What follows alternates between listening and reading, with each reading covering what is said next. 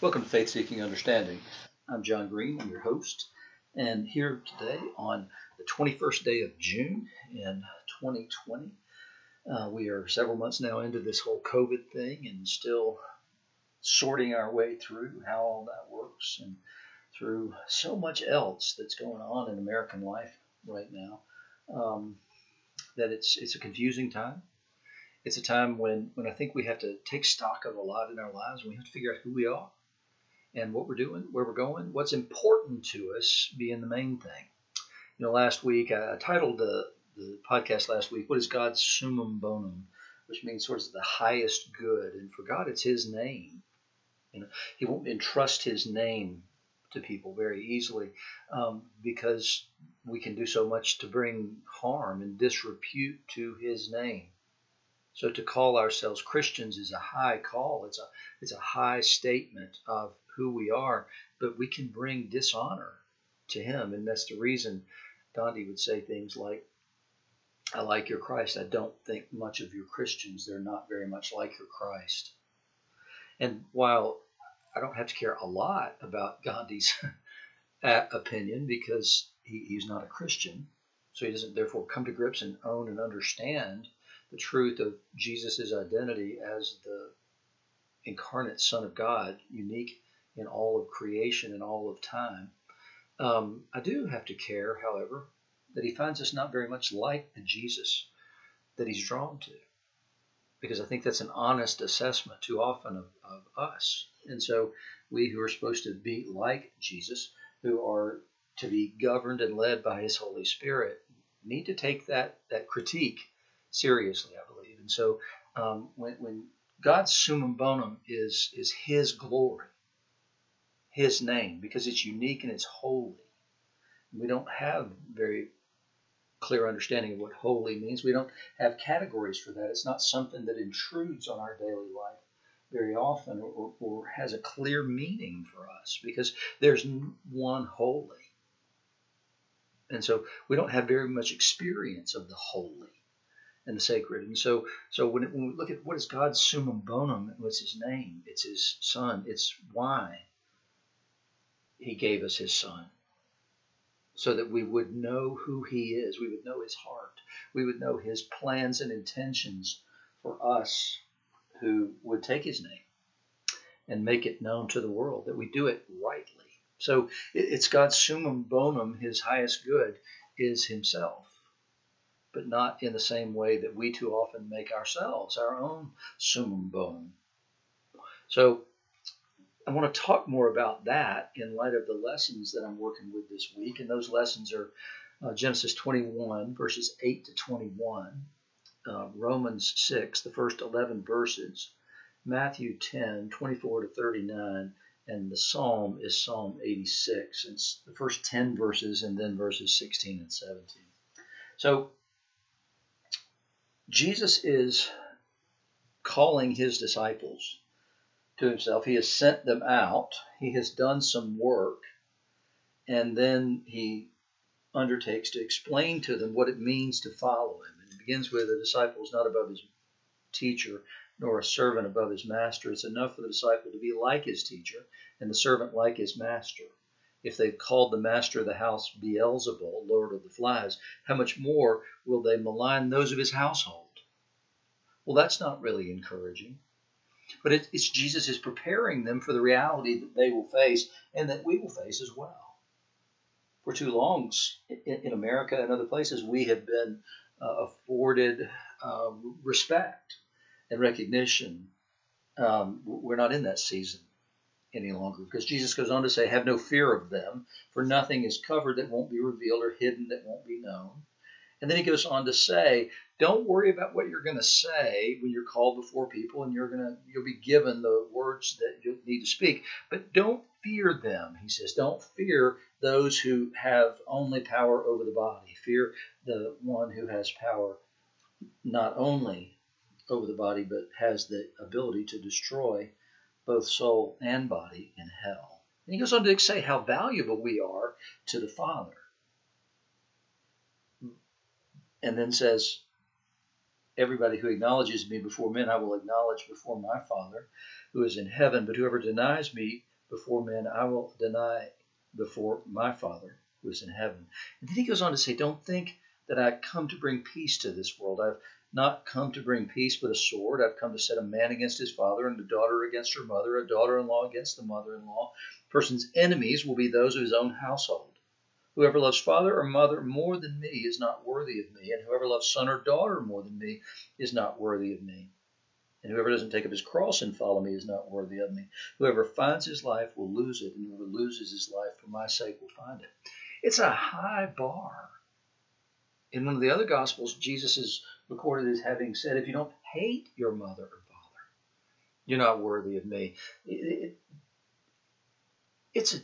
He's commanding us so much here and asking so much of his disciples, particularly that early in his ministry prior to the cross.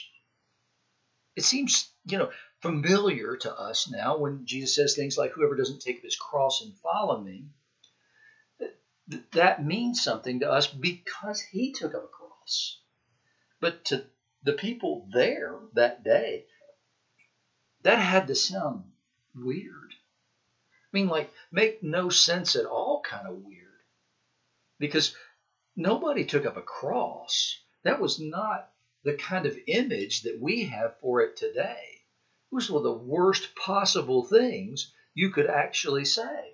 Because it didn't mean what it means to us. It meant suffering and shame. It meant reproach. It meant rebuke. And it meant judgment of God. It means that curse, because of the words from Leviticus, that cursed is he who hangs on a tree. So for Jesus to say, if you don't take up your cross and follow me, you're not worthy of me, is strange. And we don't have any record of any of the disciples asking him what in the world he meant by saying that. But at the time, it would have really caused some discussion among the disciples later. Like, what is he talking about? What in the world did that mean when he said that? And then he talks about not coming to bring peace but division. And the enemies are going to be the people in your own household. And we've seen that happen. In that time, it happened. They did turn against one another. For those who followed Jesus had to be cast out of the synagogues. We saw it in the story of the man born blind, for instance. Remember when after he's healed, they call his parents to say, what happened here? And because of the threat of anybody who confesses Jesus being thrown out of the synagogue, even the blind man's parents said, as for who healed him, we don't know. Ask him. He is of age. So you see the beginning of that there, and then you begin to see it through the Acts and through the early church history. But then it continues on, and it's not that hard, frankly, if you're my age, to see these things happening. You've seen them in the past. You saw it in Nazi Germany. They talked children into betraying their parents' private conversations because they needed purity of thought. And they needed to make sure everybody was on the same page. And so children were taught to betray their parents. Same thing happened in the Soviet Union. And we're dangerously close in America today. Too often, wrongthink is being punished. Wrongthink like in George Orwell's book, 1984. But it's no less true of Aldous Huxley's book, Brave New World, where wrongthink wasn't punished by death. Wrongthink was punished by just giving you more soma and mellowing you out so that you no longer thought about those things in the same way or cared about those things in the same way. And so I see this sort of re-education in American thought where diversity of thought is no longer valued. But the church is coming increasingly under pressure to say, oh, well, we don't actually believe that. And it's a problem. And so I think this is a timely word for us, but there's more to it than that, right? I mean, that's not a present threat in anybody's life. I just want you to be aware of that. That is not the focus of what I'm going to say. What I had to say focuses on something entirely different, but at the same time, it focuses on our summum bonum. And where I'm getting at that from is when Jesus says that if you love mother, father, son, or daughter more than him, then you're not worthy of him. I mean, that's a big ask. It's not something that most people feel comfortable with. Certainly, I have not ever asked anybody for that same kind of loyalty. I also am not going to the cross to die for your sins so that you might have eternal life. That's already been done, and he's the only one who was capable of doing that because he's the only one who lived a sinless life. So what I want to get at is this idea of if you love anything in life more than you love him, then you're not worthy of him. Is that hyperbole or is it true? It's true. He meant it exactly the way he said it. He wasn't speaking hyperbolically.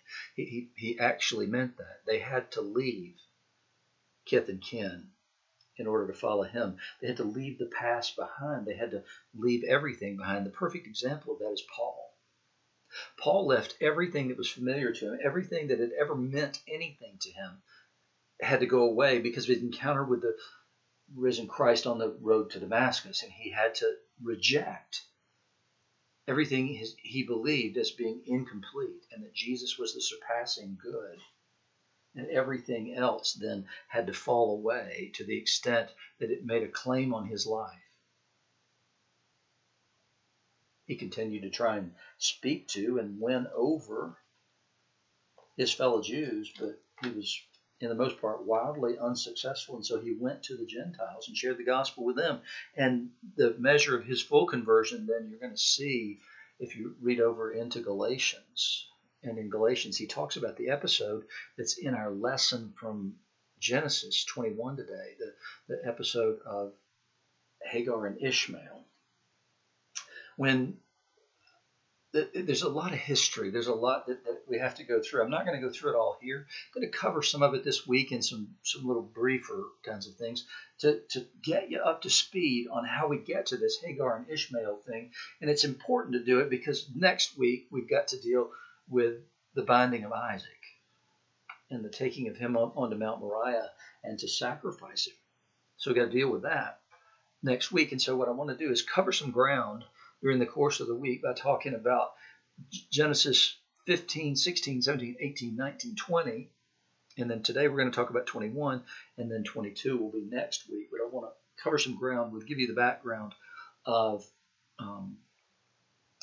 Hagar and Ishmael and the covenant that God made with Abraham, because it's important stuff. So I want to do some things to flesh out the story for you so that it makes a little better sense. I think we can do it today without going back and picking up all that ground now. But suffice to say, so Sarah has had a child, finally, named Isaac.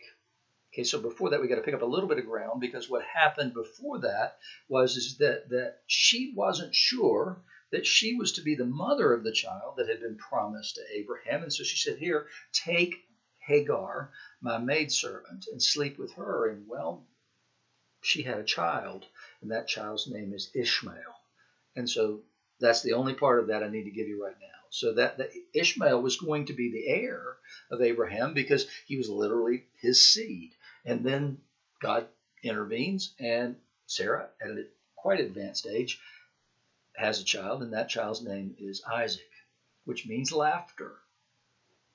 And we'll cover a little bit of that this week. But it's important in the context today, too. So the child, Isaac, this is from the reading from Genesis 21, the child grew and was weaned, and Abraham made a great feast on that day, the day the boy was weaned. Sarah saw the son of Hagar the Egyptian, whom she had borne Abraham, laughing. And there's something sinister about that laughter, that one's laughing at Isaac, laughter. So she said to Abraham, cast out this slave woman with her son, for the son of this slave woman shall not be heir with my son Isaac. And the thing was very displeasing to Abraham on account of his son. But God said to Abraham, be not displeased because of the boy and because of your slave woman. Whatever Sarah says to you, do as she tells you, for through Isaac shall your offspring be named. And I'll make a nation of the son of the slave woman, also because he is your offspring. So Abraham rose early in the morning and took bread and a skin of water and gave it to Hagar, putting it on her shoulder along with the child, and sent her away. And she departed and wandered in the wilderness of Beersheba. When the water in the skin was gone, she put the child under one of the bushes. Then she went and sat down opposite him, a good way off, about the distance of a bow shot. For she said, "Let me not look on the death of the child." And as she sat opposite him, she lifted up her voice and wept. And God heard the voice of the boy. And the angel of God called to Hagar from heaven and said to her, "What troubles you, Hagar? Fear not, for God has heard the voice of the boy where he is. Up, lift up the boy, and hold him fast with your hand, for I will make him into a great nation." Then God opened her eyes, and she saw a well of water, and she went and filled the skin with water and gave the boy a drink. And God was with the boy, and he grew up. He lived in the wilderness and became an expert with the bow. He lived in the wilderness of Paran, and his mother took a wife for him from the land of Egypt, which is where she was from. So that's that reading. There's a lot in there. I don't think we can get all of it in the next few minutes, but what I want to focus on here is this sense of what is truly important to you, and are you willing to give it up in order to have what God wants for you? It's incredibly noble and wonderful that Abraham was displeased about Sarah telling him to put away this child of the slave woman, she says. But Abraham, it says, was displeased on account of his son. He's not thinking of Ishmael as the child of the slave woman. He's thinking of Ishmael as his son. And she's telling him to put him away, along with his mother. And it displeased him enough that God spoke to him and said, "No, do what your wife tells you to do. Obey her voice," is a better way to translate that. "And do as she tells you. For," listen to the language here and where the repetition is, "for through Isaac shall your offspring be named. And I'll make a nation of the son of the slave woman also, because he is your offspring." So God affirms these things, but says he's your offspring, but through Isaac will your offspring be named. So he's making a distinction between the two sons. That happens in the next generation too. Remember with Jacob and Esau. It happens again in following generations. God makes distinctions between sons of the patriarchs, all the way up through David. He makes distinctions between sons. And so here he's making a distinction between Ishmael, the son of Hagar, the slave woman from Egypt, and Isaac, the son of Sarah, the wife. And he tells Abraham to put away this other one and do exactly what Sarah suggests.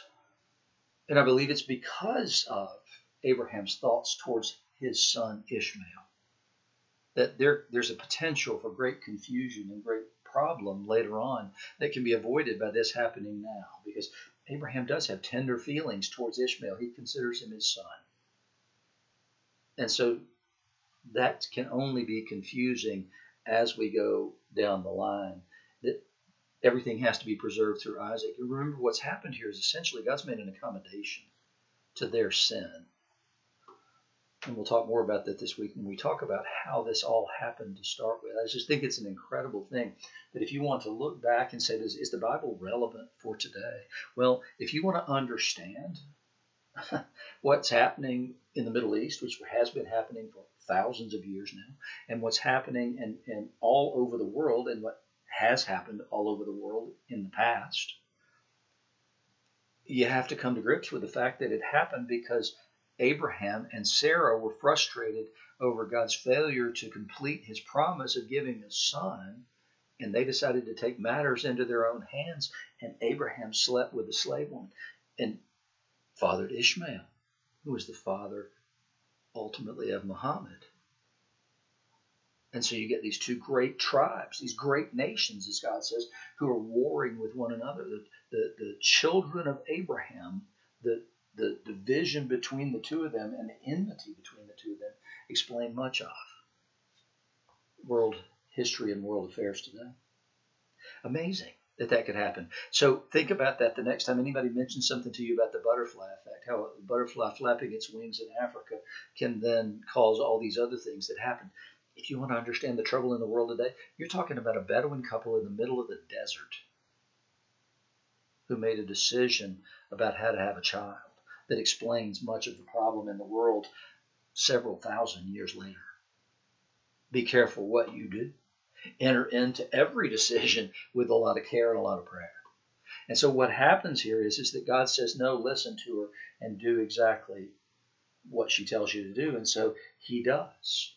He's faithful, even though he doesn't understand and he doesn't want to do this, he does. And so he rose early the next morning and he took bread and a skin of water. He gave it to Hagar and put it on her shoulder along with the child and sent her away. Next week, pay attention to that same kind of language where Abraham gets up early in the morning, puts things on his shoulder, and then ultimately puts the wood on Isaac's shoulder. It's a very similar kind of thing that happens there. He doesn't want to do that either, but he's being faithful. God's testing him again and again. This time it's because of sin. The sin of him sleeping with Hagar at Sarah's insistence without praying about it. He just did it because he knew God had made a promise. Well, now he wanted that promise to come true, and he took upon himself to do it. It seemed a reasonable thing, but God didn't stop him from doing it in spite of all the trouble that this would cause. And so Hagar takes the child and the water's gone.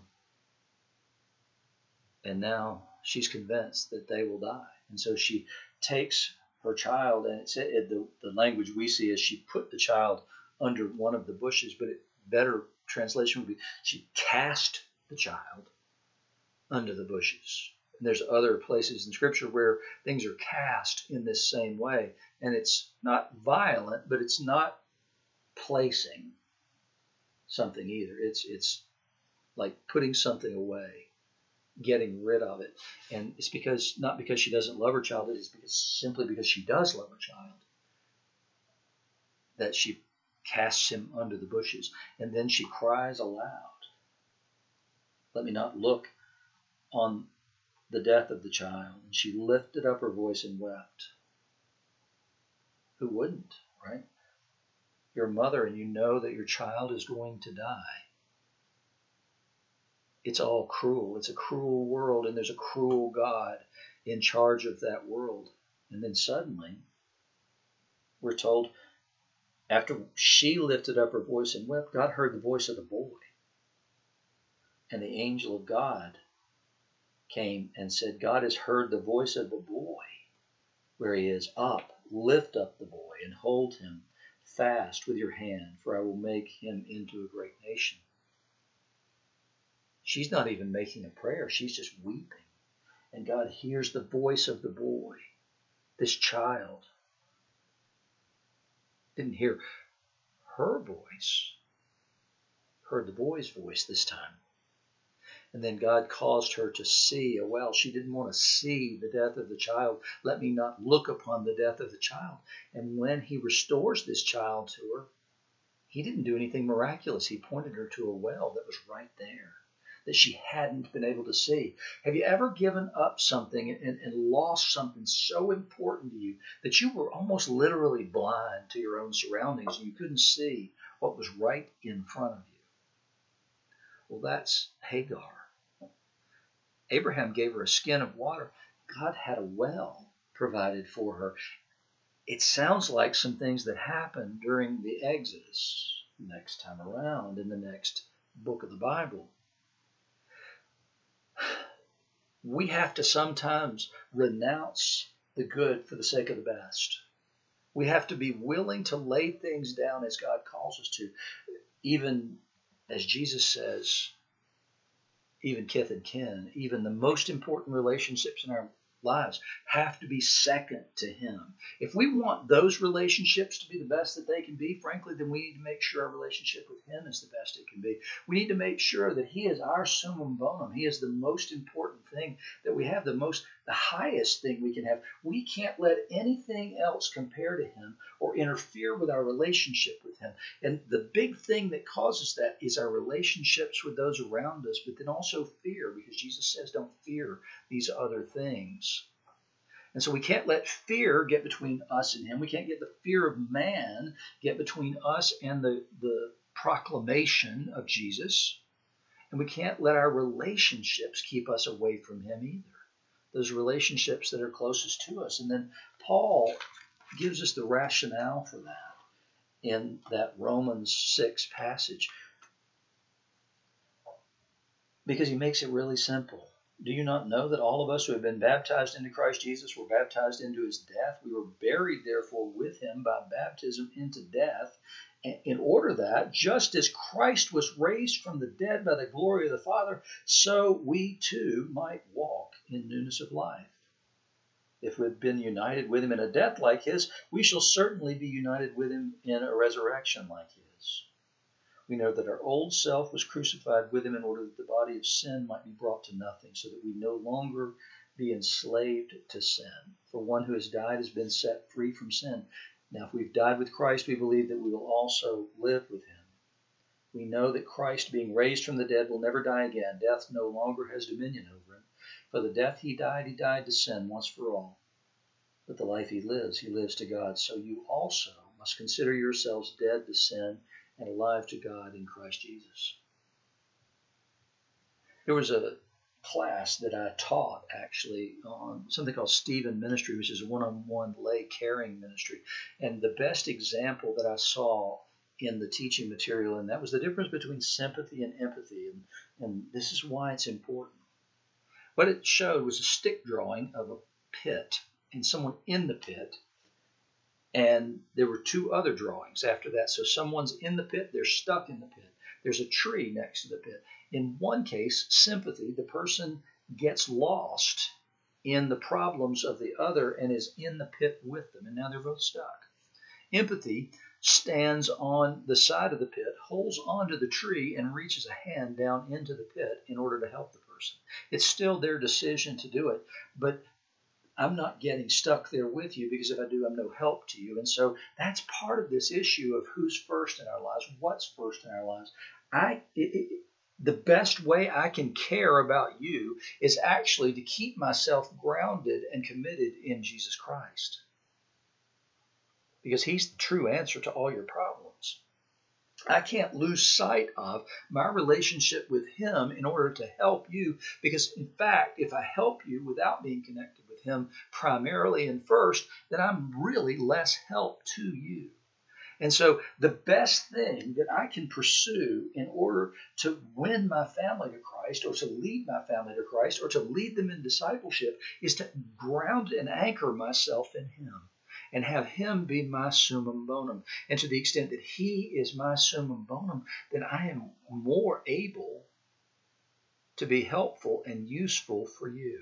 If he is my highest good, then it's more likely that you'll see that as well after you get over the jealousy of that, and that you'll seek after him too. But until he is the summum bonum of all Christians, until the world sees that he is our summum bonum, they won't seek after him at all, because they don't think we're even seeking after him. In our baptismal service in the Anglican world, there are 6 things that we ask of the person who comes to be baptized. See if you can spot the difference in 2 sets of 3. The first thing, do you renounce Satan and all the spiritual forces of wickedness that rebel against God? The answer is, I renounce them. Do you renounce the evil powers of this world which corrupt and destroy the creatures of God? I renounce them. Do you renounce all sinful desires that draw you from the love of God? And the answer is, I renounce them. That's the first 3. The second is, do you turn to Jesus Christ and accept him as your Savior? I do. Do you put your whole trust in his grace and love? I do. Do you promise to follow and obey him as your Lord? I do. That's the pattern for Christian life. And unfortunately, it doesn't begin and end with baptism. It begins every single day. And it begins almost every moment of every day. And the pattern is this: do you renounce XYZ? The reality is, what's asking is, do you renounce everything except Him? And then do you turn to Him? Will you put your trust in Him, and will you follow Him? So it begins with a series of renunciations in order that we might have nothing left except Him, and that's the goal. Because we can seek after all those things and not have any of them. Or we can seek after Him, seek after His righteousness, seek after heaven, and receive all those other things in the right way. The question today is simple. Are you willing to renounce the world's acclaim? Are you willing to renounce everything else that you hold dear in order to seek after Him? And the question is do you find Him ultimately of value and worth? Either He is the supreme thing in the universe, the prize, the treasure, or He's not. It is an all or nothing deal. Doesn't mean you don't get anything else in return, but is He enough? That's the challenge that He laid before His disciples that day. Do you love anything else, anybody else on earth more than you love me? Because if you do, you're not worthy of me. We have to find Him as our highest good. Because He is. And because we want what He has to offer more than anything else that we could want. If we make that right choice, then everything else finds its right place, and we can enjoy it in the way that we were intended. Thanks for being with me today on Faith Seeking Understanding. Again, I'm John Green. If you've got any questions, prayer requests, concerns, or if you'd like to hear me talk about something specific, then please leave comments below or on the Facebook page that will be linked with this sermon. Thank you for listening to Faith Seeking Understanding.